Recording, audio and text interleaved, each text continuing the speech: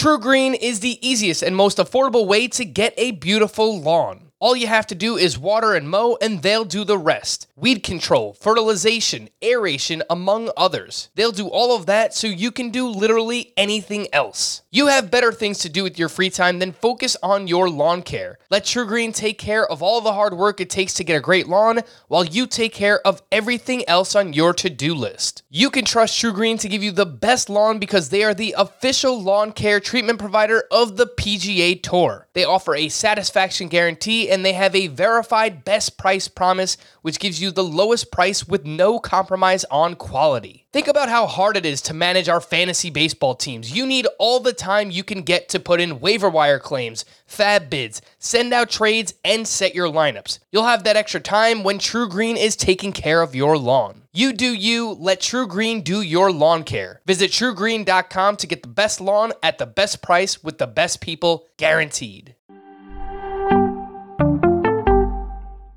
Welcome to the Fantasy Baseball Today podcast from CBS Sports. High drive, center field, hit the wall, grand slam. This is magnificent. Got a fantasy question? Email fantasybaseball@cbsi.com. Get ready to win your league. Where fantasy becomes reality. Now here's Frank, Scott, Chris, and Adam. All right, let's do this. Welcome into Fantasy Baseball Today on Thursday, May 27th. Frank Stanfield joined by Chris Towers today on the show. Most traded players on CBS. We're going to do a Chris Paddack deep dive. I've read an interesting article that I want to tell you all about. More injuries because, today ends in a Y, so why wouldn't there be? We're going to recap the rest of Wednesday's action, and we will get to your fantasy justice questions. So I hope you're ready to judge the people, Chris, and give us a verdict. I never want to judge the people. The people are great. The people pay our salaries. So would really rather not judge the people. I'm in a good mood, Chris. How you doing? I'm a little sleepy, but I'm good. It is late. It's past midnight here on the East Coast, as it normally is. Yeah, it's fine. I'm good. I just gotta, it's that kind of thing where I know I have to work at midnight, but I start feeling sleepy at 9, and I'm like, well, I can't take any caffeine because then I'll just be up all night. And so I'm powering through it. I'm good. Let's go. Does it have that effect on you? Because I usually, they don't sponsor us or anything, but I usually slam a Red Bull an hour before the podcast, and that's why I'm always crazy and jittery and high energy and stuff. And then as soon as the podcast ends, I just want to go right to sleep, but I have to edit the podcast, and that's how the rest of my night goes. So. Falling asleep is very difficult for me as is. I can't have anything putting me off. I feel you there, man. Sleep, not the easiest thing to come by. Oh my goodness gracious. All right, let's recap some of Wednesday's standouts. Where do you want to start, Chris? I think you got to start with Luis Garcia, who had a very, very good start against the Los Angeles Dodgers. 6 innings, 2 hits, no earned runs, 1 walk, 7 strikeouts. Threw 100 pitches, only gave up 6 hard hit balls. But it wasn't just what he did on the mound, but what happened away from the park, I guess, for the Houston Astros. What happened in the training room, maybe, or in the manager's office. Lance McCullers was placed on the IL with a shoulder injury, which kind of came out of nowhere. And Christian Javier, do I have that right? Christian Javier was moved to the bullpen. That is correct. Yep. So even with Jake Odorizzi likely coming back soon, it sure seems like Luis Garcia is going to be in the rotation moving forward. Yep. And we got a bunch of Astros news today. Framber Valdez is going to make his season debut on Friday against the Padres. He was a top 25 starting pitcher in both fantasy points per game and in Roto last year, someone who routinely went deep into his starts. So good news there on Framber Valdez. And Jake Odorizzi will start on Saturday. So you have those two entering the rotation. Luis Garcia remaining in the rotation along with Zach Greinke. Jose Urquidy made a rehab start at AA on Wednesday night. And it looks like that's going to be the 5 moving forward. I think Urquidy's expected to be back by next week. Christian Javier's in the bullpen, as we mentioned, and Lance McCullers is on the IL, seemingly out of nowhere, as you mentioned. But Luis Garcia was great. It was actually his first quality start of the season. He usually goes only around 5 innings pitched, but this was different. Obviously, going up against the Dodgers, 11 swinging strikes.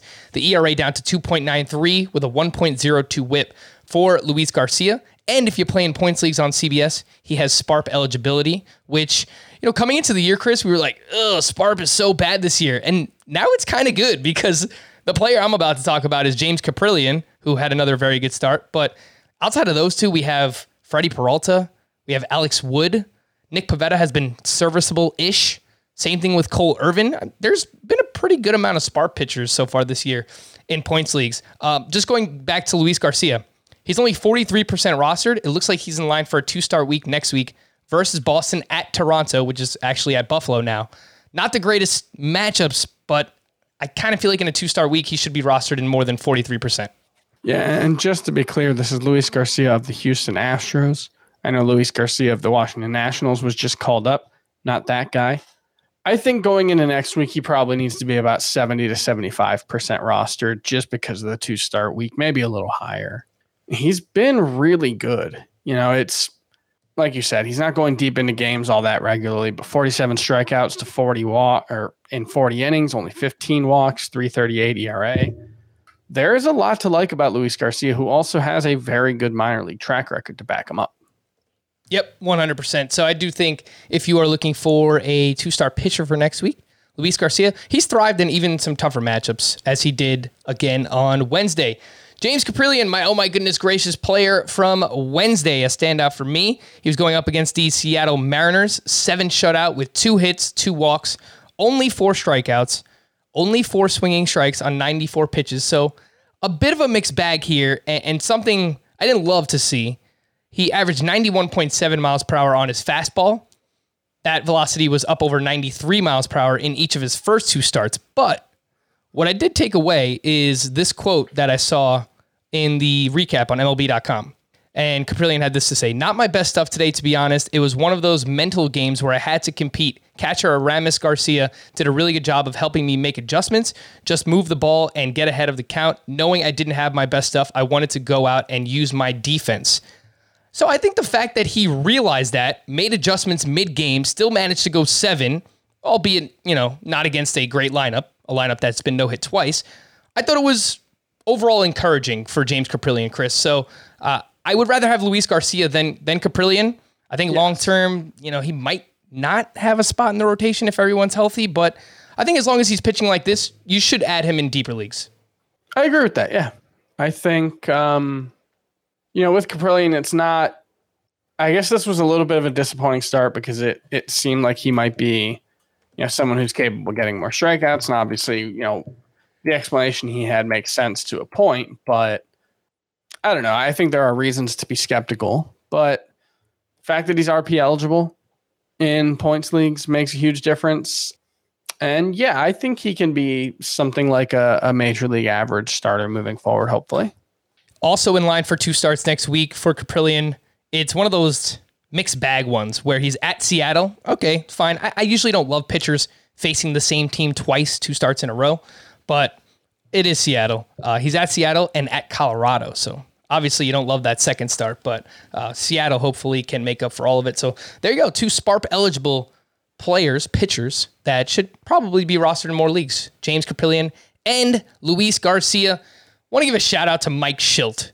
Chris, I don't know if you saw this, but it was wild. And I mean, how can you not agree with Mike Shildt, right? So the story, if anyone doesn't know, Giovanni Gallegos was told to basically change his hat because there was like a dirt spot on it that could have been a substance or something that he wasn't supposed to have on his hat.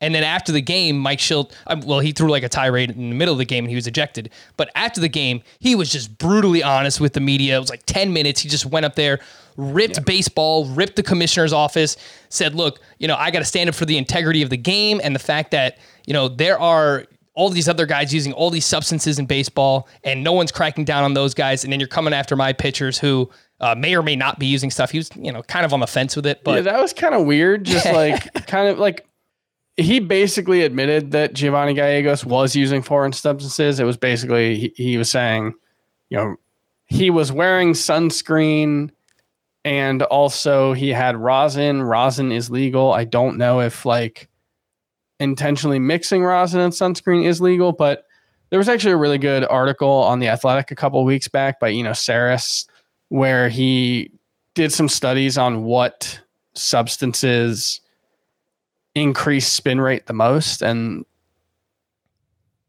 sunscreen and rosin was a relatively minor increase, maybe 50 to 100 RPMs on average. And there were some other substances that were like 200 to 300. So, it was kind of weird that he was like, hey, look, he was just doing this one thing, but other guys are doing other things. But no, he's 100% right.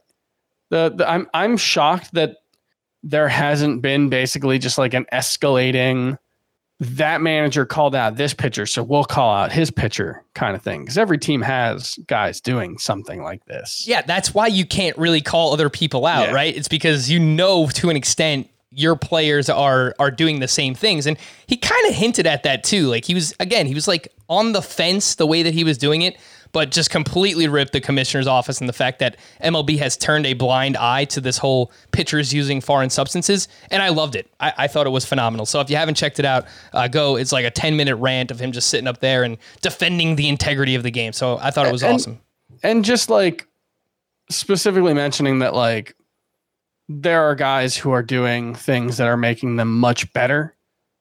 And I think that the general consensus at this point, at least amongst people who've thought about it and done some research, is that like something like rosin and sunscreen, let them use it. It increases their grip. It makes the game more safe, but it doesn't necessarily cause them to have a huge competitive advantage. But he did mention, there are guys seeing giant jumps in their spin rate as a result of what they're doing. It's like, that's where the issue comes in.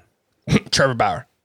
It did seem like that was, he's like the poster child for it, but I'm not going to single out. There are some guys who are using stuff that's like, helping them have career seasons. And it's like, maybe the guy, and he specifically pointed out people who are making money off of it, right? It just so happens Trevor Bauer just got this massive contract and won the Cy Young. So look, I'm not just going to call out Trevor Bauer because I'm sure there's a bunch of pitchers doing it.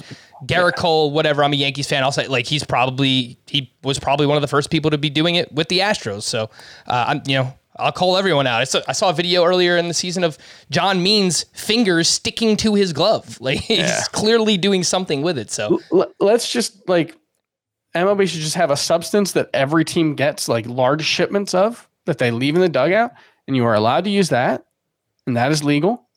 And anything else, there is a zero tolerance policy.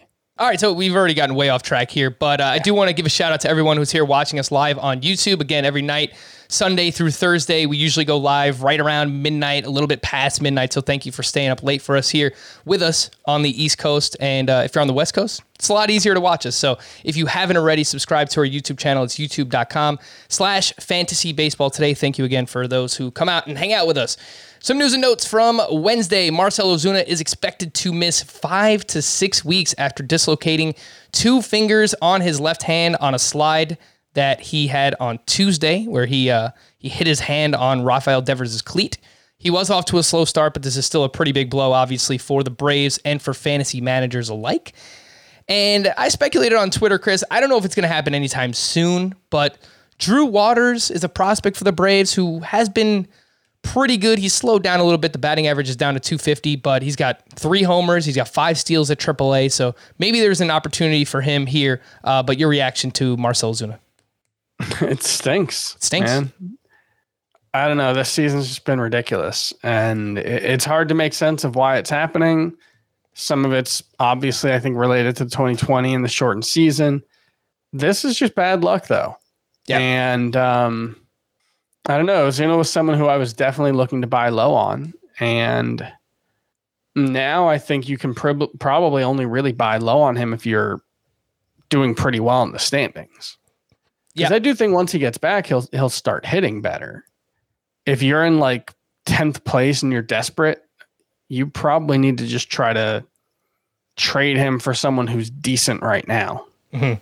And I dropped Ozuna down to outfielder 36 in my rankings, just behind Mark Canha, Charlie Blackmon, Ramon Laureano, just ahead of names like Dylan Carlson, Joey Gallo, and Tommy Edman. And you can argue he might even deserve to be even lower than that, but that's kind of where I slotted him in for now. Again, that's Marcell Ozuna. He's out 5 to 6 weeks.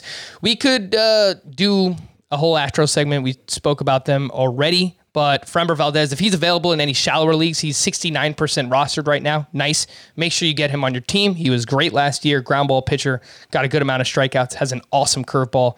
Jake Odorizzi will start on Saturday. He's 30% rostered. Chris, interested in him in deeper leagues or not so much? Yeah, in deeper leagues, but you need to see what kind of shape he's in before you think about adding him in a 12-team league for sure. But, in a 15-team league, Jake Odorizzi probably should be rostered. We had a bunch of Yankees news on Wednesday. Corey Kluber, again, unfortunate guy coming off a no-hitter. I don't know if that played into it, the fact that he threw as many pitches as he needed to in that start, but he has a subscapular strain in his right shoulder and will be shut down for at least 4 weeks. Deivi Garcia has been recalled and will start this weekend against the Tigers. He's 28% rostered, but I mentioned this on yesterday's podcast. Deivi Garcia had been struggling mightily at AAA, a 5.17 ERA and a 1.60 whip. So, much like Odorizzi, he's kind of rostered in that same range right now. Chris, is he another name in only deeper leagues, Deivi Garcia?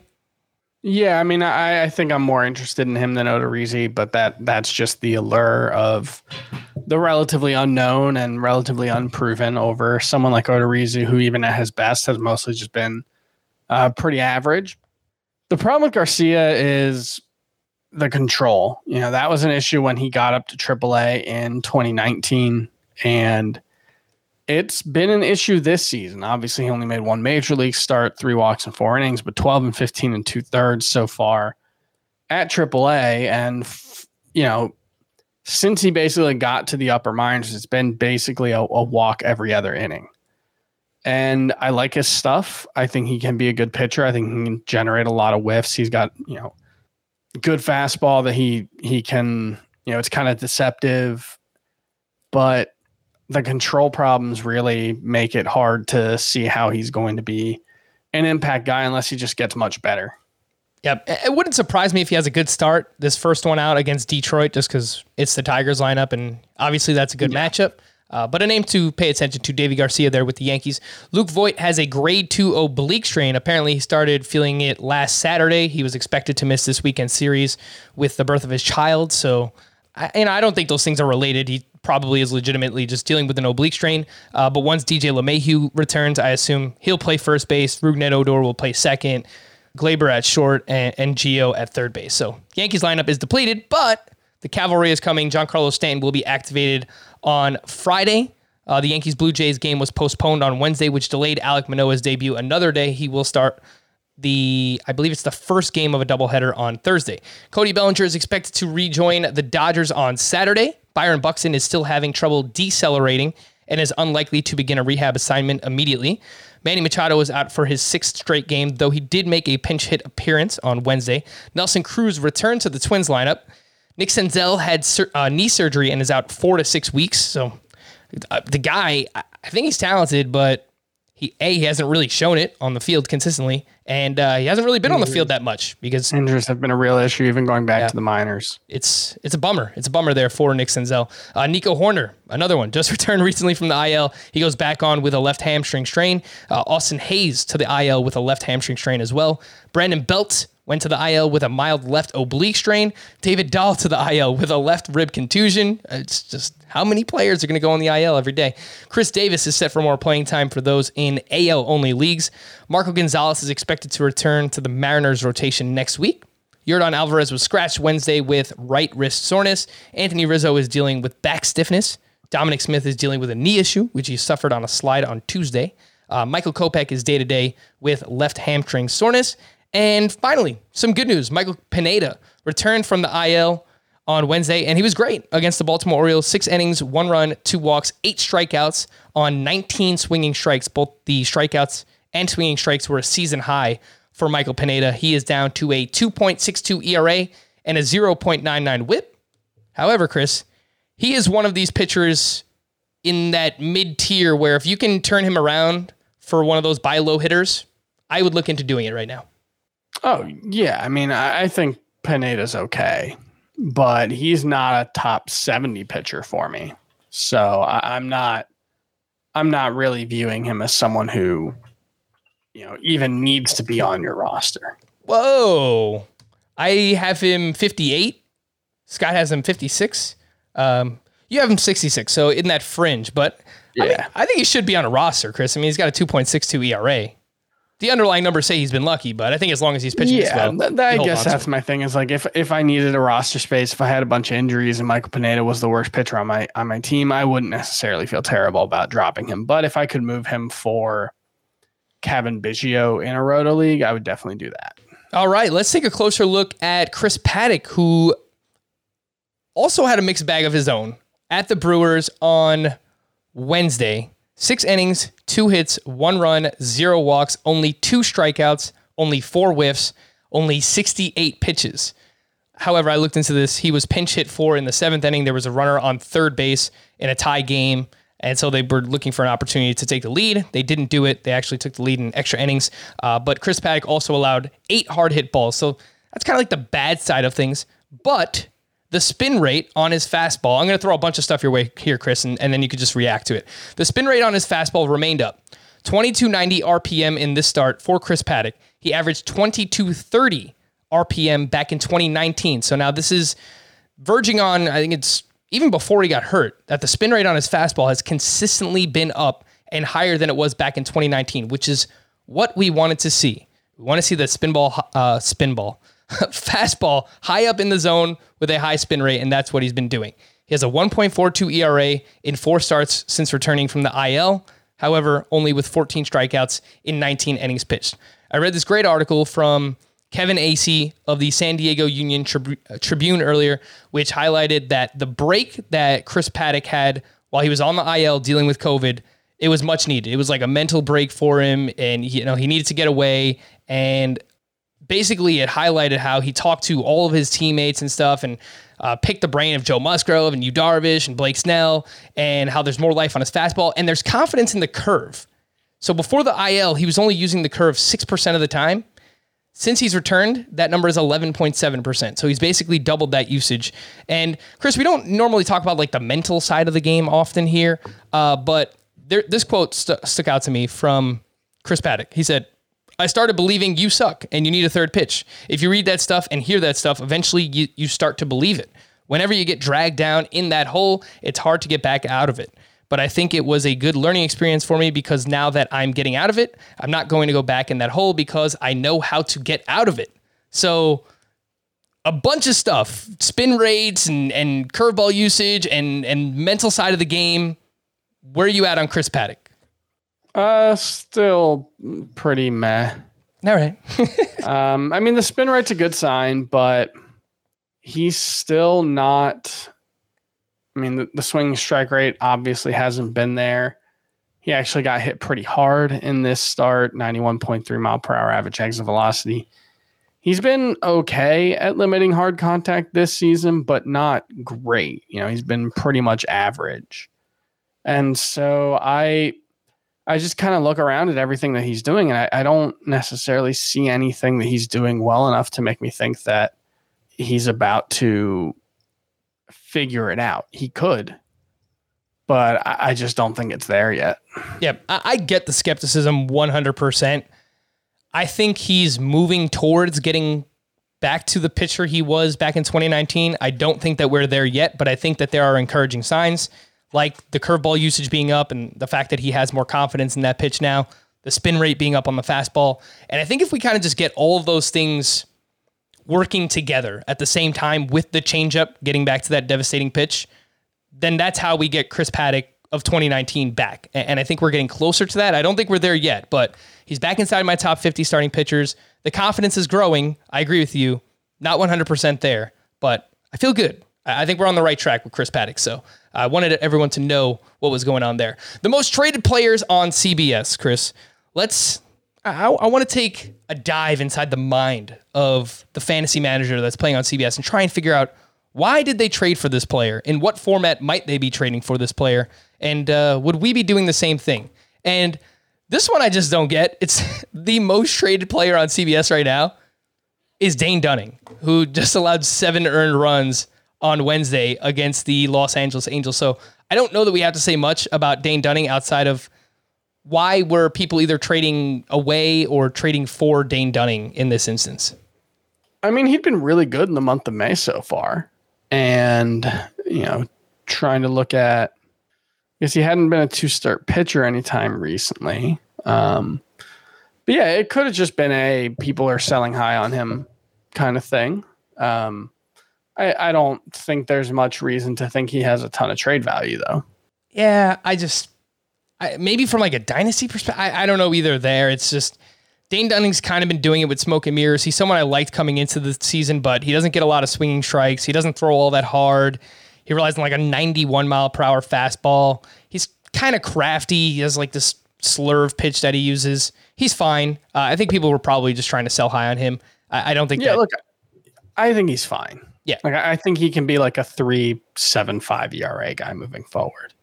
Yeah. I wouldn't say there's like a reason to be trading for him necessarily. The second most traded player on CBS leagues right now is Charlie Blackmon. And he is someone that we're still waiting to come around so far this season. Has got off to a pretty slow start, and obviously he's up there in age. He's 34 years old now. He is batting just .243 with a .358 slug. However, that comes with a .300 expected batting average and a .448 expected slug. So is this just classic buy low situation right now, Chris? Yeah, it's so weird because guys who play at Coors Field half the time generally actually their expected stats are worse than their actual production, just because the expected stats don't necessarily quite seem to know how to handle Coors Field. The thing with him is that he hasn't been good at Coors Field at all. It was the same thing for Trevor Story, though. So I know some of their games earlier in the season were like snowed out and stuff. So I think there was some like weird weather going on there that might have factored into that. But I think it's a buying opportunity. The 300 XBA, Chris, is the highest it has been in the StatCast era for Charlie Blackmon, which is saying something because he was awesome for years. Yeah, I mean, he's not striking out much, and he's done that without he's walking more, which is oftentimes you'll see when guys start walking more, it comes along with an increase in strikeouts just because you're working deeper into counts and you're seeing more pitches. But he's also hitting the ball harder this season, and it's 1.5 hours harder than it was last year. So it's not necessarily just because of the new ball. So there are definitely some promising signs for Charlie Blackmon. I'm trying to think, where did I end up with him? My rankings up to 27 in outfield, so I'm still not giving up on him. I think it is probably worth trying to buy low. Yep. I have him at outfielder 33. Scott has him at outfielder 29. So we're all kind of in the same range there. If you can turn Alex Wood into Charlie Blackmon, would you do it? I think so. Yeah. I'm not sure what my trade values chart says, but I think I'm pretty sure I would have Blackmon ahead of Wood in that as well. We don't have to spend too much time on this next one, Chris, but Victor Robles, one of the most traded players on CBS. And I think if you play in a dynasty categories league, that's probably something that makes a lot of sense to do now while he's hurt. And I know that you've pointed out that the steals were up in the month of May, which correlated with his spot in the batting order. Yeah, he hit either leadoff or ninth in 26 games, 23 starts before going on the IL, and he had 6 stolen base attempts. So you divide 23 by 6, or 6 by 23, you multiply by 150. That's a 39 steal attempt pace. In 12 starts otherwise, he had 1 stolen base attempt. We're dealing with small sample sizes, but the 8th spot in the NL lineup is generally speaking where the fewest amount of stolen bases happen, because teams don't necessarily want to make an out on the bases with their pitcher up and, leave a situation where the pitcher's leading off an inning or something like that. So I think if he comes back and bats 9th, Robles is probably going to be a 270-ish hitter with good steals. Would you say the same thing for Keston Hiura? I know that you were much higher on him coming into the season. He's a tougher one to evaluate, Chris, because just in general, there's no better time to try and buy him in Dynasty if you think that he's going to get back to the player we saw the first season that he was called up back in 2019, where he struggled at first, but those final 2 or 3 months, he was awesome. And then we were drafting him as a top 60 player last year, and he's been awful ever since. So this one's really tough because I just don't really know what the career trajectory is going to look like for Keston Hiura.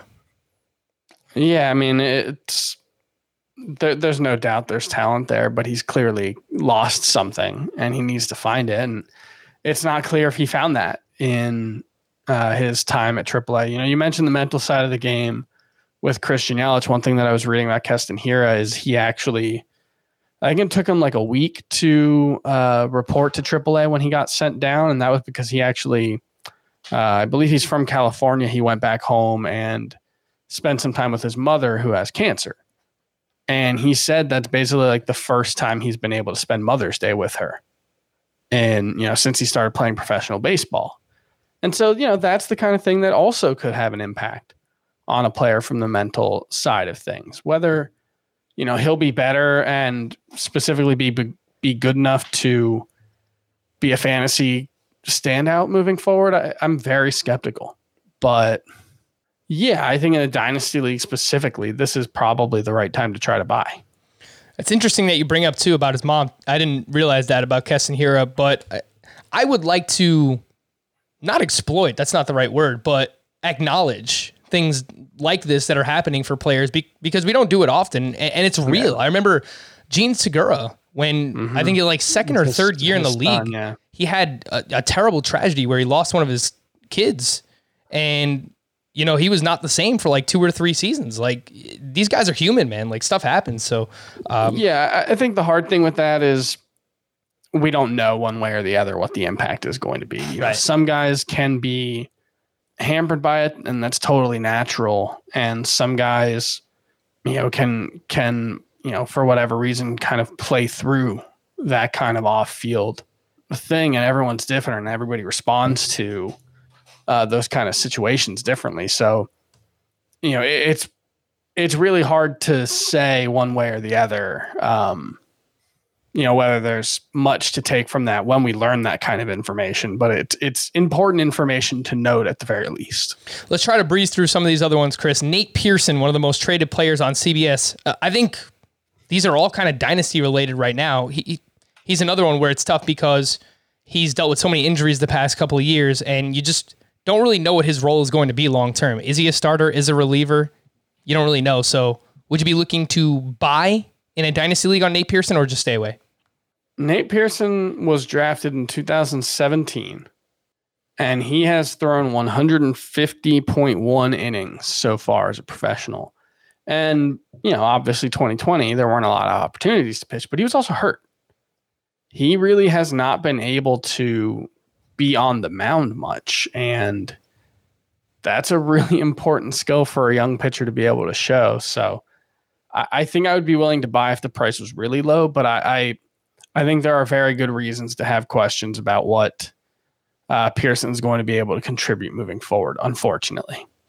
For Austin Meadows, Chris, he is one of these players, one of the most traded on CBS right now as well. And he is still batting just .219. He has 9 home runs, only 1 steal that came on a double steal where he was the trail runner. So he has not been running this year. And the launch angle is just way too high. He's hitting too many fly balls and it's affected his batting average. So from a redraft perspective, are you more likely to buy Austin Meadows or stay away?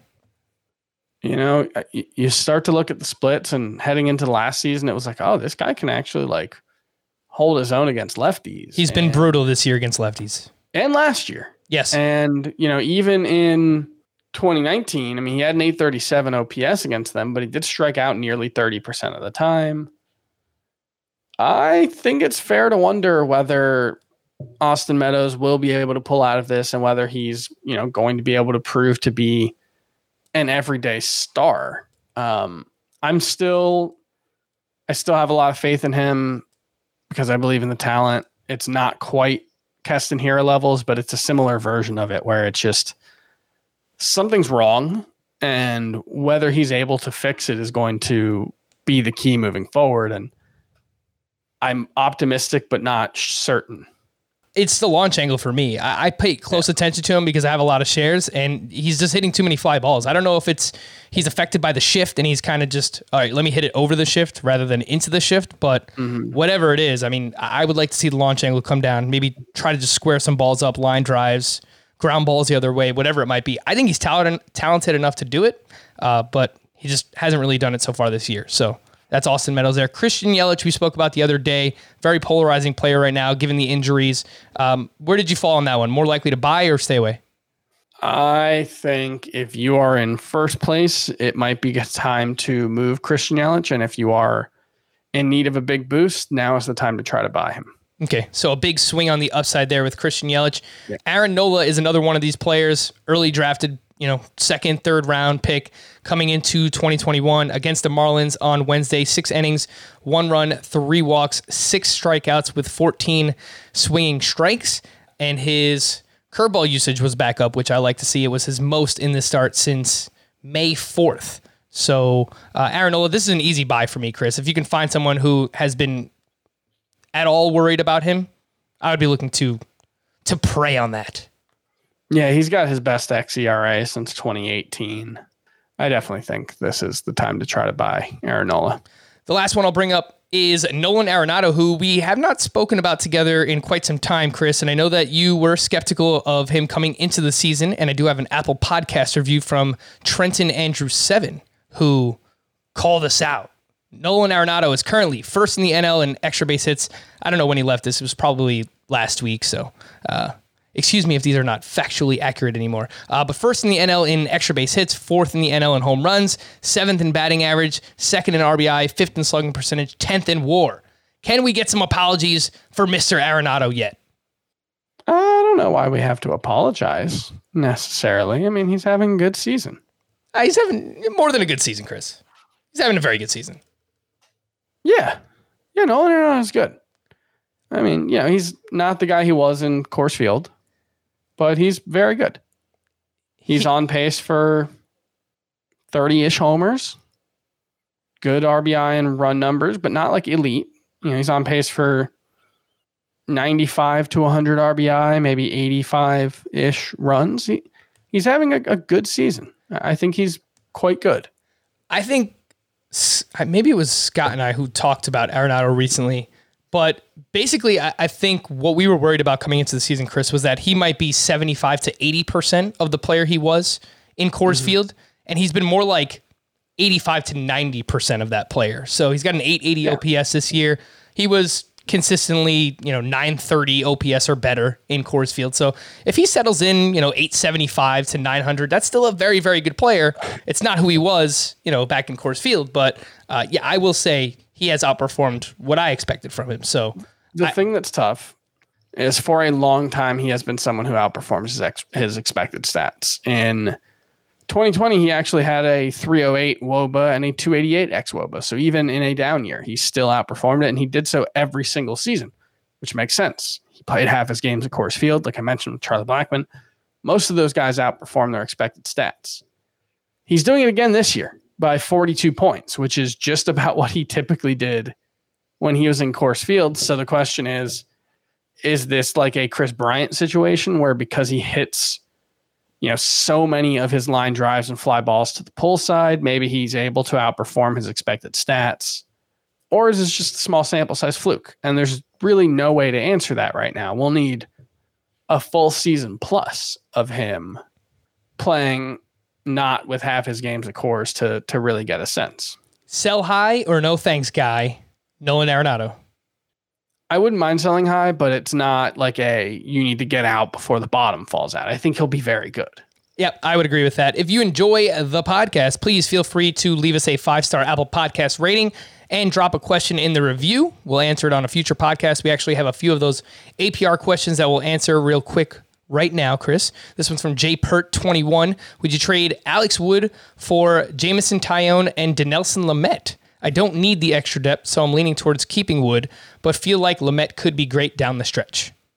I'm pretty much at the point right now where I'm not necessarily expecting anything from Dinelson Lamet. He is starting on Friday against the Astros for what it's worth. He had been used as a reliever recently. Yeah, and it's kind of like I have him as a 4 in the trade values chart, in head-to-head, 2 in Roto, which basically means he's pretty close to not adding much value to a trade. I would guess, I closed the window, so I can't confirm for sure, but I would guess I have Wood ahead of Taillon. I have Wood way ahead of Taillon. I have Taillon actually a little ahead. I think Wood's really good. So many injury questions, so many performance questions. You know, he's been very, very good in spurts. You know, his career has been like, I think he had one really good season overall, one really great half season with the Dodgers. And it's just been like, we've never seen consistency from him. And obviously Taillon hasn't been a model of consistency himself. But before the injury, I think he was starting to show more of that. So would you do it? Would you trade Wood for Taillon and Lamet? Yeah. I would not, but it is close. Makes sense.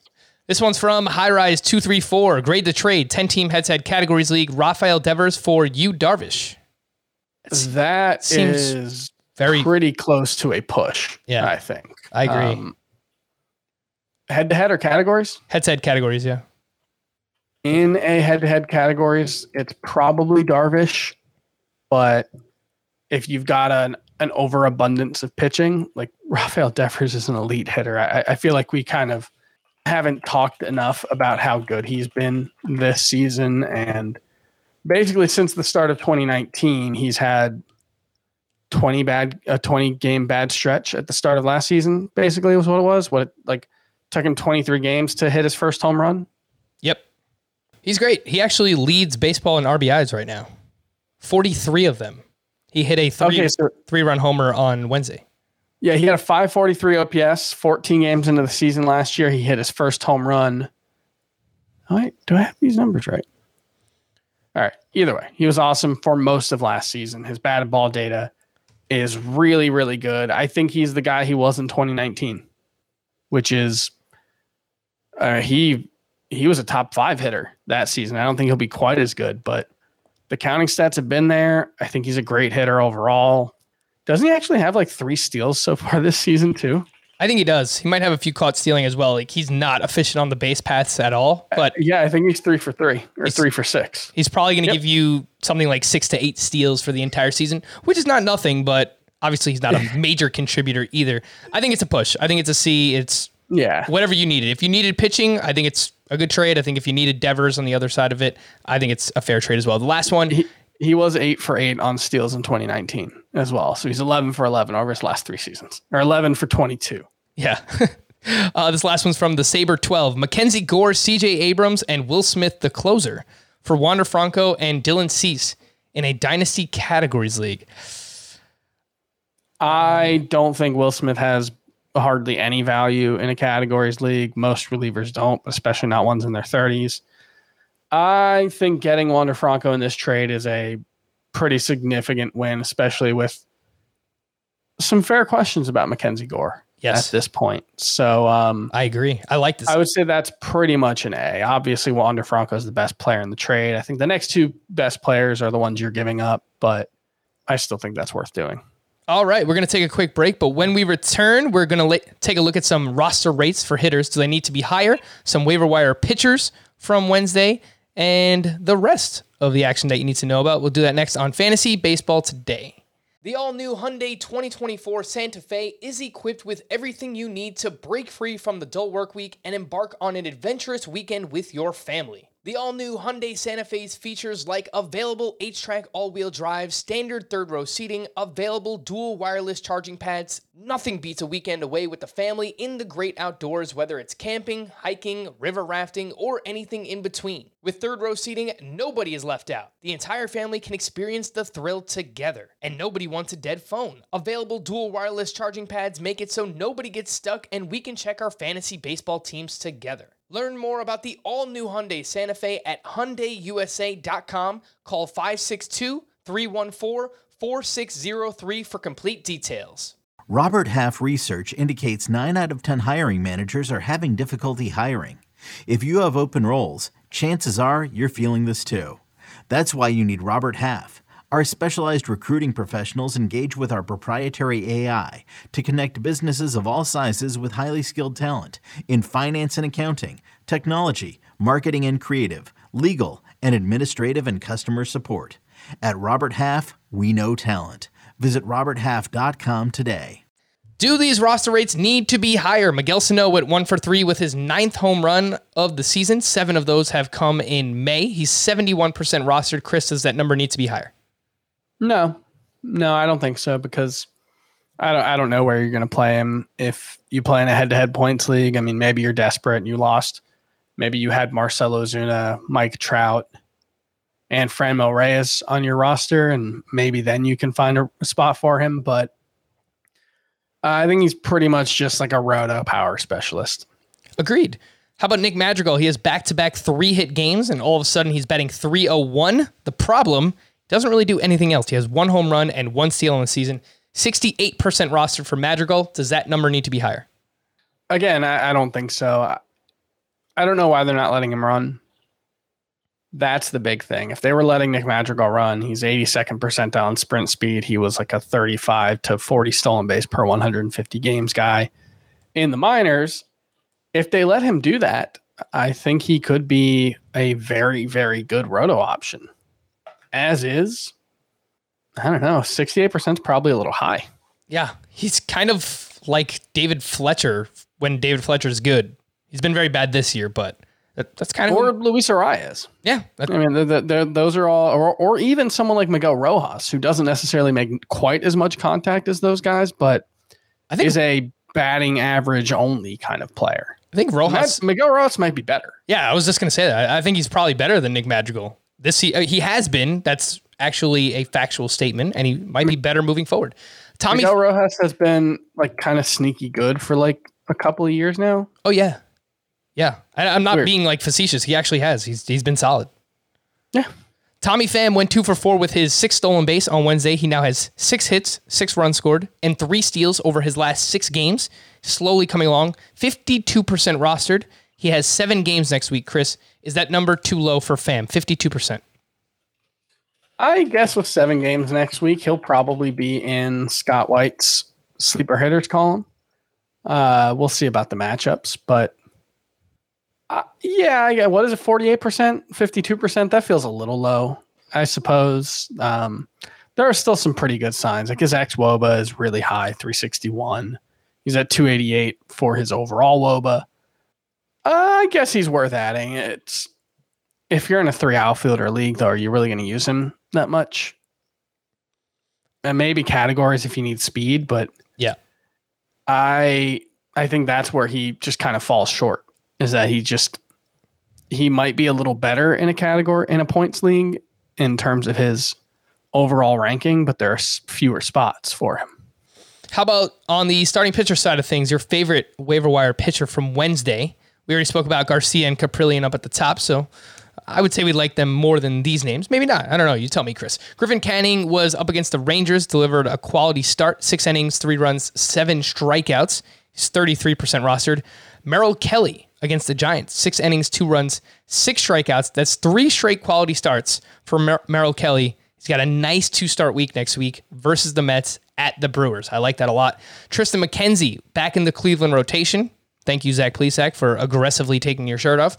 And McKenzie was at the Tigers, 5 shutout with 5 strikeouts. And the last one I'll mention, Mike Minor at the Tampa Bay Rays, 5 innings, 1 run, 4 walks, 9 strikeouts. Yeah, we like that. So between Minor, McKenzie, Merrill Kelly, and Griffin Canning, Chris, these are kind of deeper-ish options, but who's your favorite of that bunch? I don't know what's gotten into Merrill Kelly, but he's been really good for like a month now. And he's coming off of thoracic outlet, which is like unheard of. Yeah, literally over the last month, his last start, going back to April 27th, he has made 6 starts. He's averaging over 6 innings, just over 6 innings per start, 36.2 innings overall. He's got, trying to do some math in my head right now. Is that 6 strikeouts tonight? So he's got 39 over those 36 2/3 innings, and like a 3.25 ERA. I don't necessarily know what's going on, and he's really only had one really good strikeout start. That was last time out against the Dodgers when he struck out 12 in 7 innings. this has been an interesting stretch for him. I would say my favorite waiver wire pitcher of this group is probably Griffin Canning. But Kelly with the good matchups next week, he's probably got to be 50% rostered for week 10. At least.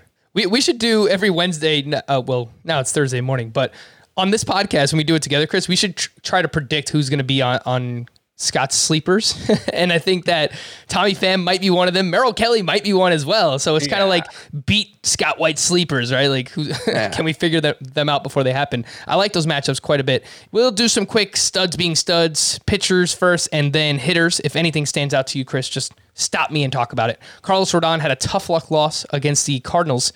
The guy just keeps chugging away. 6 innings, 1 run, 0 walks, 10 strikeouts, 22 swinging strikes, 16 of those on the fastball. Entering the start, he was the number 3 pitcher in fantasy points per game. Tyler Glasnow against the Royals, 8 shutout with 11 strikeouts to 2 walks. He threw a career high 49 sliders in the start. His previous high was 36 that came earlier this season. Tyler Glasnow is amazing. And of course, the biggest stud of all. I mean, we're burying the lead. How did it take us 51 minutes to get I was to this about guy? to call you out for it during the previous segment. It's just so ridiculous.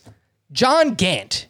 I mean, of all the dramatic things, John Gant being John Gant and throwing a John Gant, which we came out the other day and we said, 5 shutout, 3-4 walks, couple of hits. He'll give you a strikeout per inning. That's John Gant. That's exactly what he did against the White Sox. So from now on, moving forward, 5 shutout with at least a 1.50 whip. That is a John Gant. The guy, I prefer. This is the definition I prefer. I did some research earlier on. All right. So he has made 27 starts since the start of 2018. And in 11 of those starts, he's allowed 2 or fewer runs with 3 or more walks and 5 fewer strikeouts. So about 40% of the time that John Gant has started in the last 4 seasons, he has been below a 2-to-1 strikeout to walk ratio with 2 or fewer runs allowed. I think that's a John Gant. He leads the majors in such starts going back to 2018, even though he's only made 27 starts. So I believe that is the John Gant. I believe Martin Perez was tied with him coming into tonight's start in John Gant's, and Sandy Alcantara has 9 John Gant's, but only 1 this season. So he's really slipping. Yeah, Martin Perez is a prime John Gant kind of guy. I can see that. I think that's a really, really good call there. So we're completely kidding. Like, don't add John Gant if you want to stream him in the right matchups. I mean, he's actually, every matchup has been the right matchup. That's right. I mean, you always call him out as one of your streamers. So shout out to you, man. The biggest advocate. It's really weird because he's like objectively not that good. No, he's got like he's very low bad. 3s ERA over 200 plus innings in his major league career. This year, he has a 1.81 ERA with a 1.57 whip. That does not add up. See it. That does not add up. Studs being studs, hitter edition. Rafael Devers, we already talked about him. He went 2 for 3. Actually, he might have even had more. I haven't updated this because they were in a rain delay, but that game just ended. He had at least 2 hits. With his 14th home run, he's now leading baseball with 43 RBI. That's Rafael Devers. Number 2 in RBI this season, Trey Mancini. He has 42 of them with 11 home runs. He's awesome. He's basically back to 2019 Trey Mancini. That you actually do love to see it. Jose Altuve hit his 6th home run. He's batting .311. Adolis Garcia ties the league lead with Vladimir Guerrero Jr. Garcia has 16 home runs now. Matt Olson, we haven't talked about him. Maybe he's someone we have to give a little bit more love on a future podcast, but he hit his 13th home run. He's got a .264 batting average with a .912 OPS. And Mitch Haniger, another one. Maybe we haven't given him enough love, but he went 2 for 4 with a double and an RBI. He is a top 10 outfielder in both points leagues and Roto right now. The call to the pen, some bullpen updates. And there are a lot. I mean, there always is. The Twins, Hansel Robles got his 3rd save. Both he and Tyler Rogers had been used 3 of the last 4 days entering Wednesday, so they opted to go with Robles instead of Rogers. And Robles is still just 20% rostered for those of you in deeper category leagues who do need saves.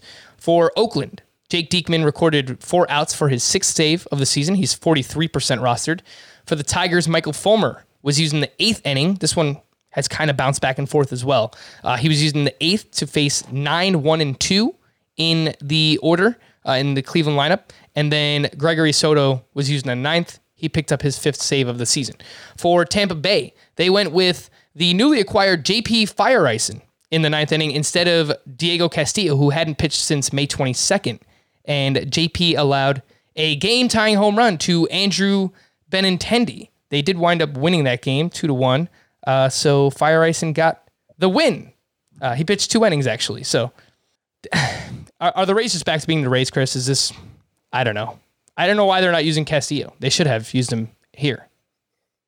Yeah, I guess that's what he had 3 days off coming into this one. I don't know. Maybe coming back from the IL, they want to give him some extra time. Maybe he wasn't feeling well. Those kind of things might not get reported, but it's definitely frustrating. It definitely does seem like they're back to being that. And I also just want to say team name Thursday, Song of JP Fireisen. I noticed that too, because when I phonetically spelled out his name, I listened to how they said it on the broadcast, and it literally sounded like Fire, Ice, End. Yeah. And that was it. So I appreciate that. For the Giants, their bullpen, Jake McGee was used in the 8th inning to face David Peralta, Carson Kelly, and Josh Reddick. So 2 lefties there. Tyler Rogers used in the 9th, and he picked up his 6th save. So that looks very matchup based right now with the San Francisco Giants. For the Angels, Raisel Iglesias got his 8th. For the Padres, Mark Melancon got his 17th. For the Cubs, Craig Kimbrell got his 11th. And for the Marlins, Yimi Garcia picked up his 9th save. To stream or not to stream for Thursday, Chris, give me your 3 favorites. Antonio Senzatella at the Mets, Spencer Howard at the Marlins, Tyler Anderson versus the Cubs, Brady Singer at the Rays, Shane McClanahan versus the Royals, and Carlos Martinez at the Diamondbacks. I think I would go Singer, who I think probably needs to just be rostered more than just the streamer range.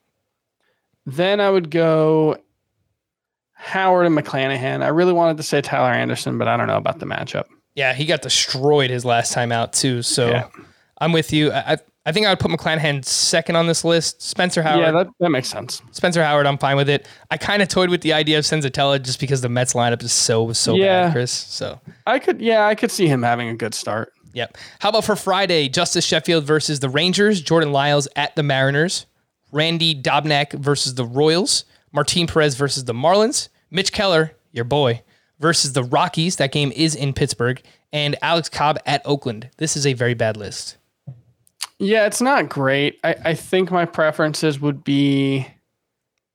I think Perez is number 1. Yeah, Perez. I'll be at that game. It sounds like it might get rained out, so who knows? I hope that doesn't happen. I'd be very disappointed. I just bought tickets to Yankees Red Sox next Friday. Oh man, that'd be fun. I should check if there are tickets available for that. Oh yeah. They're widely available. I mean, they're more expensive obviously because it's a Red Sox game, so yeah.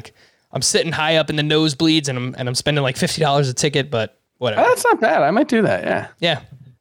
Yeah. Perez, Cobb, and I think I'll go Dobnak.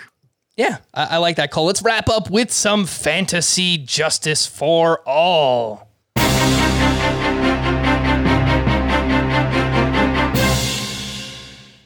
Shout out to everyone who sent in your fantasy justice questions. This is a lot like Fantasy Cops, which they do on Fantasy Football Today. Used to be the Regulators segment here on FBT, but we can no longer do the Regulators song. So if if you have an issue with your league, commissioners, basically something that's not fantasy related, email us in and we'll try and come to a conclusion for you. This one's from Tony. My league is a 10-team points league where we assign wins to the top 5 teams each week and a loss to the bottom 5 teams each week.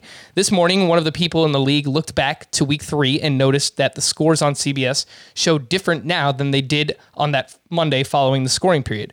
We have been able to identify that the team that finished 4th had their points reduced somehow by 4 points, which dropped them to 6th place. The commissioner kept a spreadsheet with each week's scores, which is actually the only reason we were able to figure out which team had a scoring change. He typically updates that on Monday afternoons, so the update was likely at some point after that, which seems odd to us. If anyone ever needs to find this, by the way, if you play on CBS, if you hover over the scores tab in your league and you click on stat corrections, You can go back to any week and see the official stat corrections that happen in baseball. So just a shout out there if you need to know.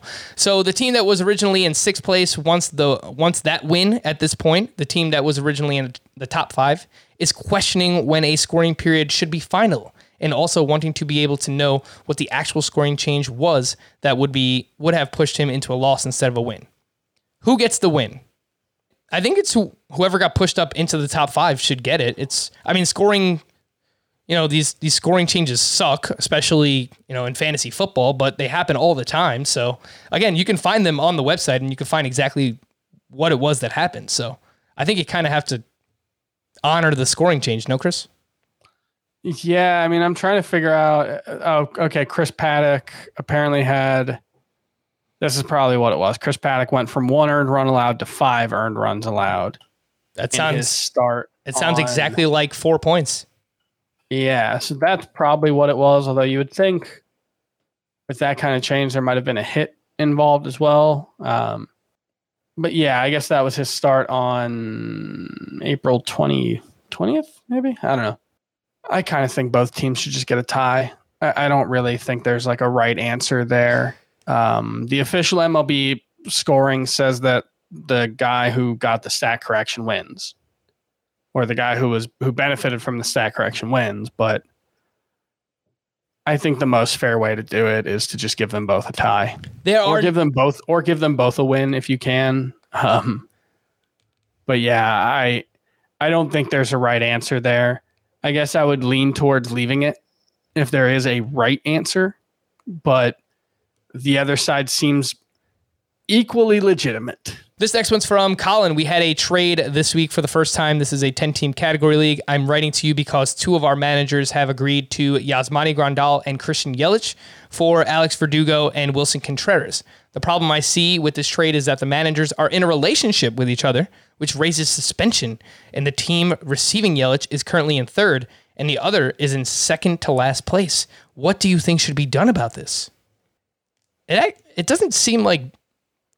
It's not a great trade, but it doesn't seem terrible either. Grandal and Yelich for Verdugo and Wilson Contreras. This might have happened a while ago, though. Okay, so I think, like, if you're going to do this and, like, tell them they can't make this trade, you kind of have to tell them to break up, right? You can't trade with any significant others. It's not a great trade for the team giving up Yelich, but it's not that bad. We were talking the other day. I'm trying to remember who Scott said he wouldn't give up for Yelich. I think it was Winker. Yep. And I actually have Verdugo higher than Winker.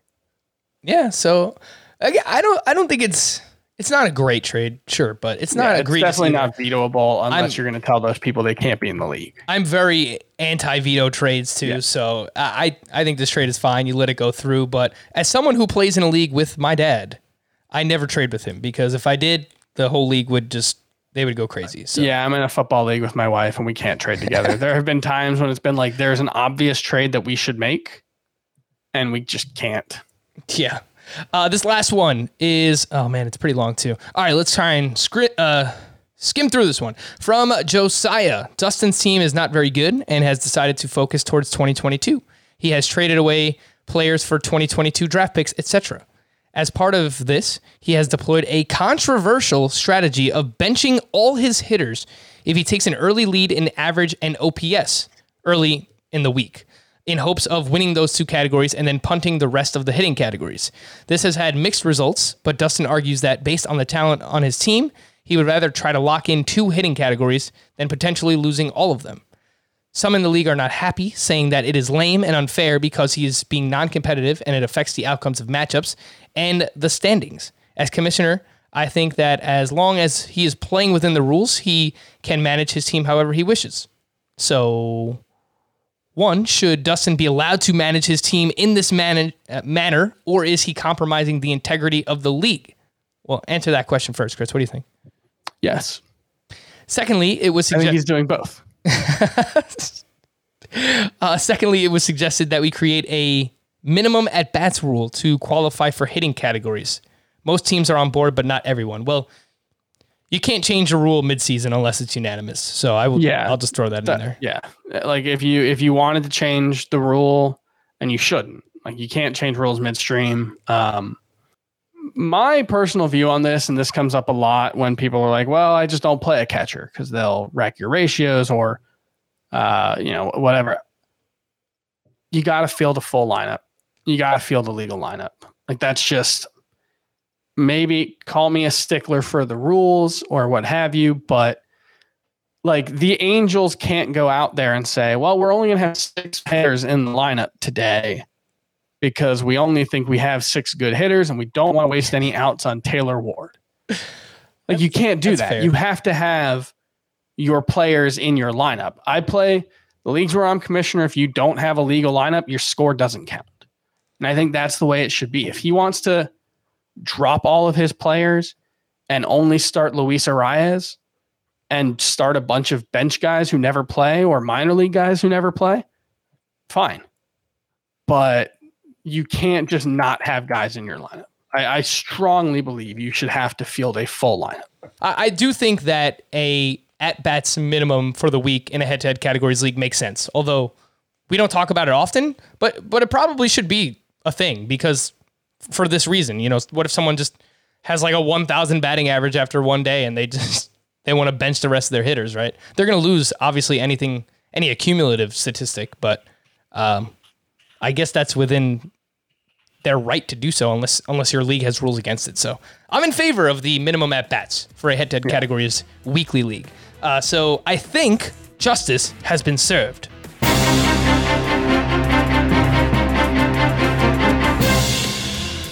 For Chris, I am Frank. Thank you all for listening and watching Fantasy Baseball today. We'll be back again tomorrow. Bye-bye.